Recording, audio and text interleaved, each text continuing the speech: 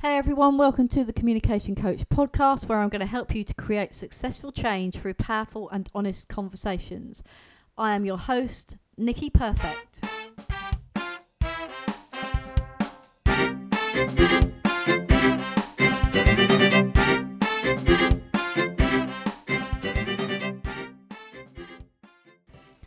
Hey everybody, I hope you're well whatever you're doing and having a good week. So it's Monday, the 21st of May, and this is episode 24, How to Overcome Objections.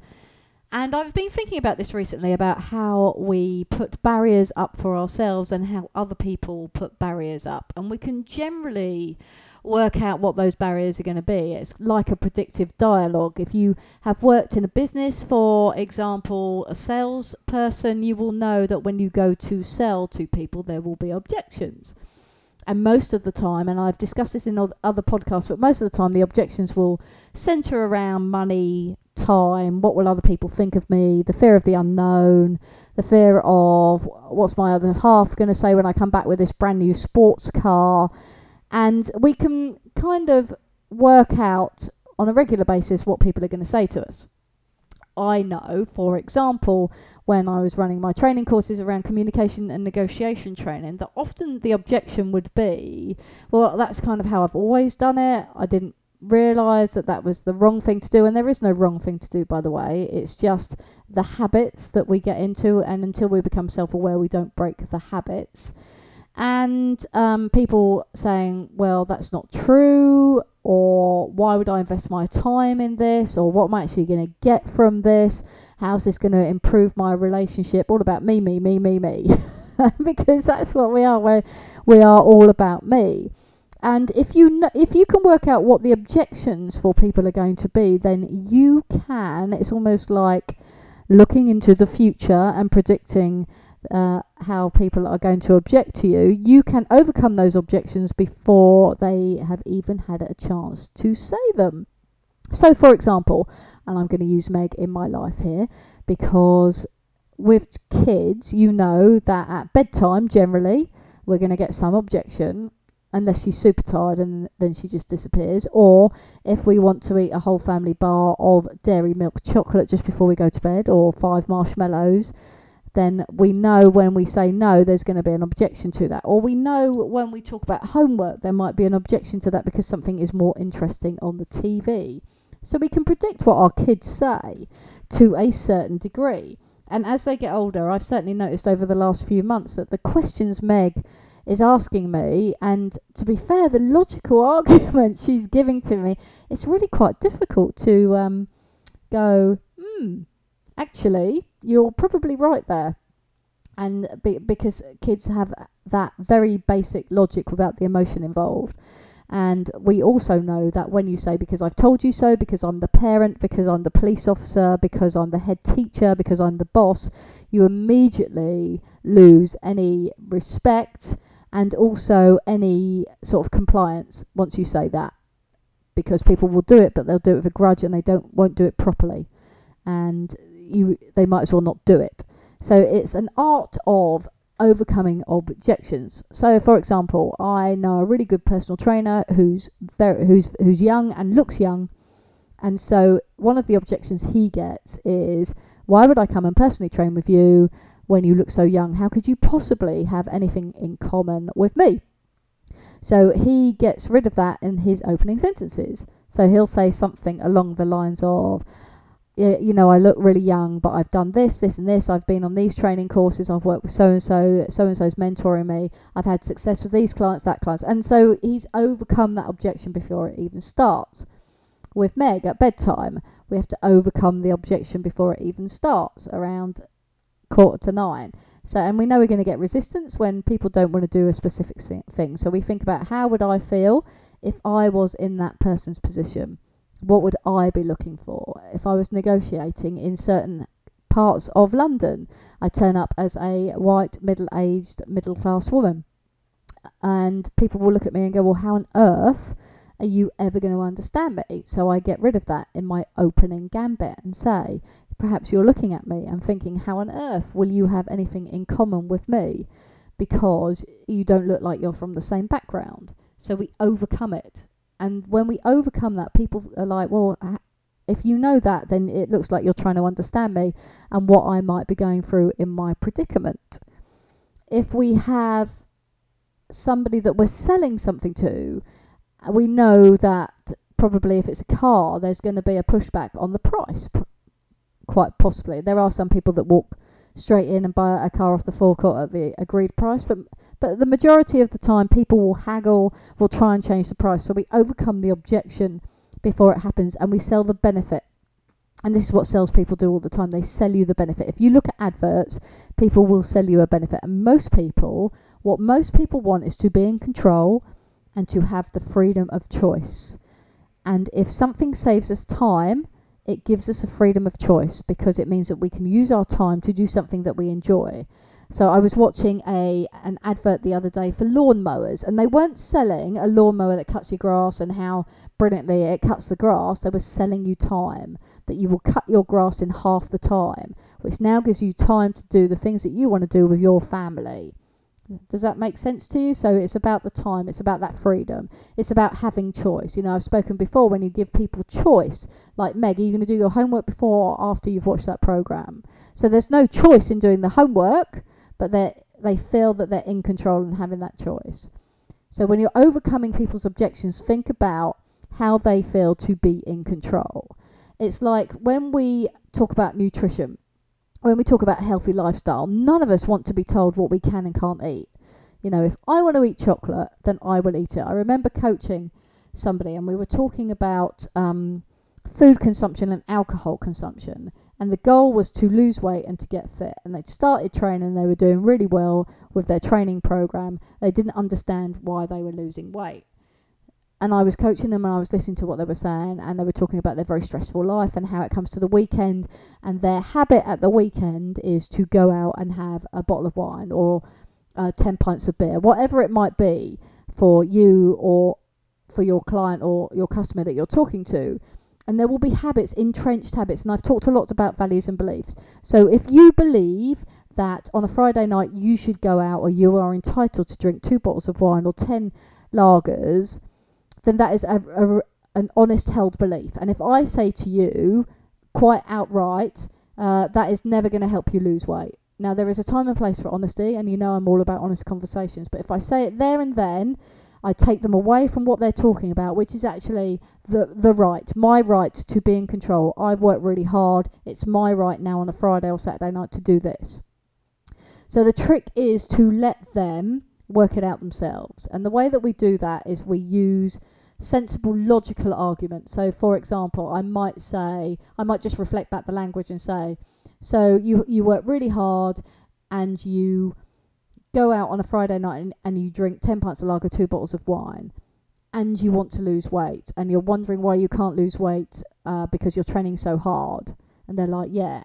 And when you reflect it back, actually, when somebody else says that out loud without saying, I'll tell you what you need to do. You need to stop drinking a ton of alcohol on a Friday and Saturday night, because it interferes with your metabolism, and it also makes you eat rubbish because your sensible head is no longer there. And we all know this in our heart of hearts. We all know this. I know this. You know, I'm just as fallible as you. I like sometimes to have a glass of wine. I don't drink very often now because I find that it messes with my head the next morning, and I don't sleep properly, and I find at this stage in my life I don't actually want to waste any more days. Not that I think my days are numbered, but I've got to the stage where I think, do I really want to waste a whole day worrying about a hangover? And the answer is no. I've got far too many things for me that are important that I want to do. But I do also know that if I have 2 glasses of wine, I'm more likely to go into the fridge and eat like half a packet of cheese, or to make myself a big burger or something that I wouldn't do normally when my logical, rational brain is in there. But when my emotional brain kicks in, I'm like, well, I'm just going to eat a family bar of chocolate because I deserve it. And I'm more likely to say that if my level of resistance is low. And I know for me that my level of resistance is low when I have more than 1 glass of wine.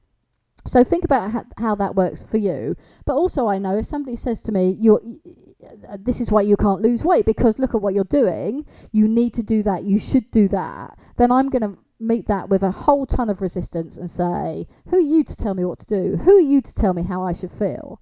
So there is a way of overcoming the objections, reflecting the language back that they're using to you, so that they hear it out loud, and then when they're in logical mode, they go, actually, that doesn't make any sense. And this client was amazing and came back the week later and went, right, I've stopped drinking, which is brilliant. And now they follow that and they create a new habit. But when we're so entrenched in what we do, and we do all the time, we talk about police officers now, and this used to happen to me when I was much, much younger. People would say, you look far too young to be a police officer. Oddly enough, they never said that in the last few years of me being a police officer. But you look around and you go and you do think, hang on a sec, here I am. You look about 12. Why are you telling me that? And it's like teachers. We make judgments on the teachers. So it's about overcoming that objection. So if you're a teacher and you look young, you know what the parents are going to be thinking about you. They're going to be thinking, you look too young to teach my child, or certainly to have a conversation with me about how my child should be treated, because, of course, it's my child and I know what's best for them. And I say that tongue-in-cheek, by the way, because that's how we feel a lot of the time as well. It's my child, and these are my morals and my values, and this is how I believe my child should be brought up. So when somebody then gives you advice about how to bring your child up, you get met with that resistance. Whereas if you look at the objection, so if you can see that somebody is struggling, perhaps because they're tired, perhaps they're a first-time parent, perhaps they're caught up in the emotion of just being there at the time, and they can't see a way, then we just you overcome the objection by just saying it out loud. Gosh, you look tired, so label the emotion. You look tired today, are you okay? And see what comes back. Or, I've never had a child before, so there's no way that I would, why would you listen to me? But my friend Sally was talking the other day, and she said that she found this worked with her little one when she was having problems. So you say it in a nice way, not the you need to do that, you should do this, you shouldn't mollycoddle them, you should put them down, you shouldn't pick them up when they're crying, all of those things that we're great at giving advice for, rather than overcoming the objection at the beginning. So, there we go, how to overcome objections. A nice, simple, short podcast for you today, because we get wrapped up in our own lives, we get wrapped up in what we're doing. We don't sometimes see the wood through the trees, see the path that is always there, but because we are thinking about our own lives, we don't see it. So if you can predict what somebody's going to say to you, and this does take time and effort, by the way, it is something that you have to think about. But if you work in a specific profession or a specific trade, then most of the time you will have already experienced it, and you can probably say off the top of your head 5 objections people will automatically come up with. I know certainly I'm having a lot of building work done at the garage at the moment, and I'm objecting to every single quote that I get in, because there's that whole game, isn't there, of never accept the first quote that you're given, challenge everything and see how much lower they can do. So I've gone straight into that pattern of, yes, right, well that can't be right because this is the first quote, so I'm going to question it and bring it down. And sometimes that's worked and sometimes it hasn't, but if I was the seller, I would be overcoming those objections straight away, rather than giving me a quote. Let me just stay on an example for that.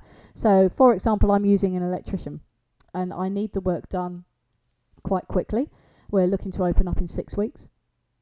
And so, because I'm looking for an electrician quite quickly, I'm having to rely on trust a lot and believe what people tell me. And being an ex-police officer, you can imagine how difficult that is for me. Although one of my friends always used to say, "You are the most trusting police officer I've ever met in my life." And so when I'm being given a quote, I'm automatically questioning it. So if I was in the trade of being an electrician or a plumber, I would say something along the lines of, right, you might be reading this quote and thinking, that's really expensive. And I'm going to tell you exactly why now, that the work that I'm doing and the equipment that I'm quoting for, and that's why it's coming up at the price that it's coming. Rather than just giving me this is going to take me a week's work and here's the quote. If you break it down like that and talk to the person and actually find out what is important to them. So, for example, it's important for me that people walk into the cafe, the gym area, the garage, and feel comfortable and safe and have a bright environment. That's important to me. It's important about creating that community feeling. So if the electrician had thought to ask me a few questions, then said, and this is what we can create for you, Nick, and this is why it will be expensive, but this is a different option.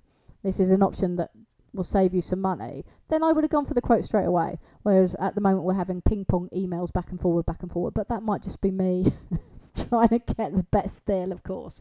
I do also recognise that. And remember that when you're emotional, this doesn't work as well. So we talk a lot about emotional brain and logical brain, but when you're emotional, actually overcoming people's objections because you go defensive will not work. So think about how you come across to people, and think about how you actually want to come across to people. How do you want to be perceived? Because that's really important. And then work towards building your elevator pitch or your conversation, your introduction, your first impression over overcoming those objections and selling yourself to why somebody should use you rather than somebody else, or what you can give to them that will benefit them. Right, I'm going to wrap that up there. I hope you found that useful. I'm going back to the garage to learn more about people and business and processes, and it's a very exciting time in my life.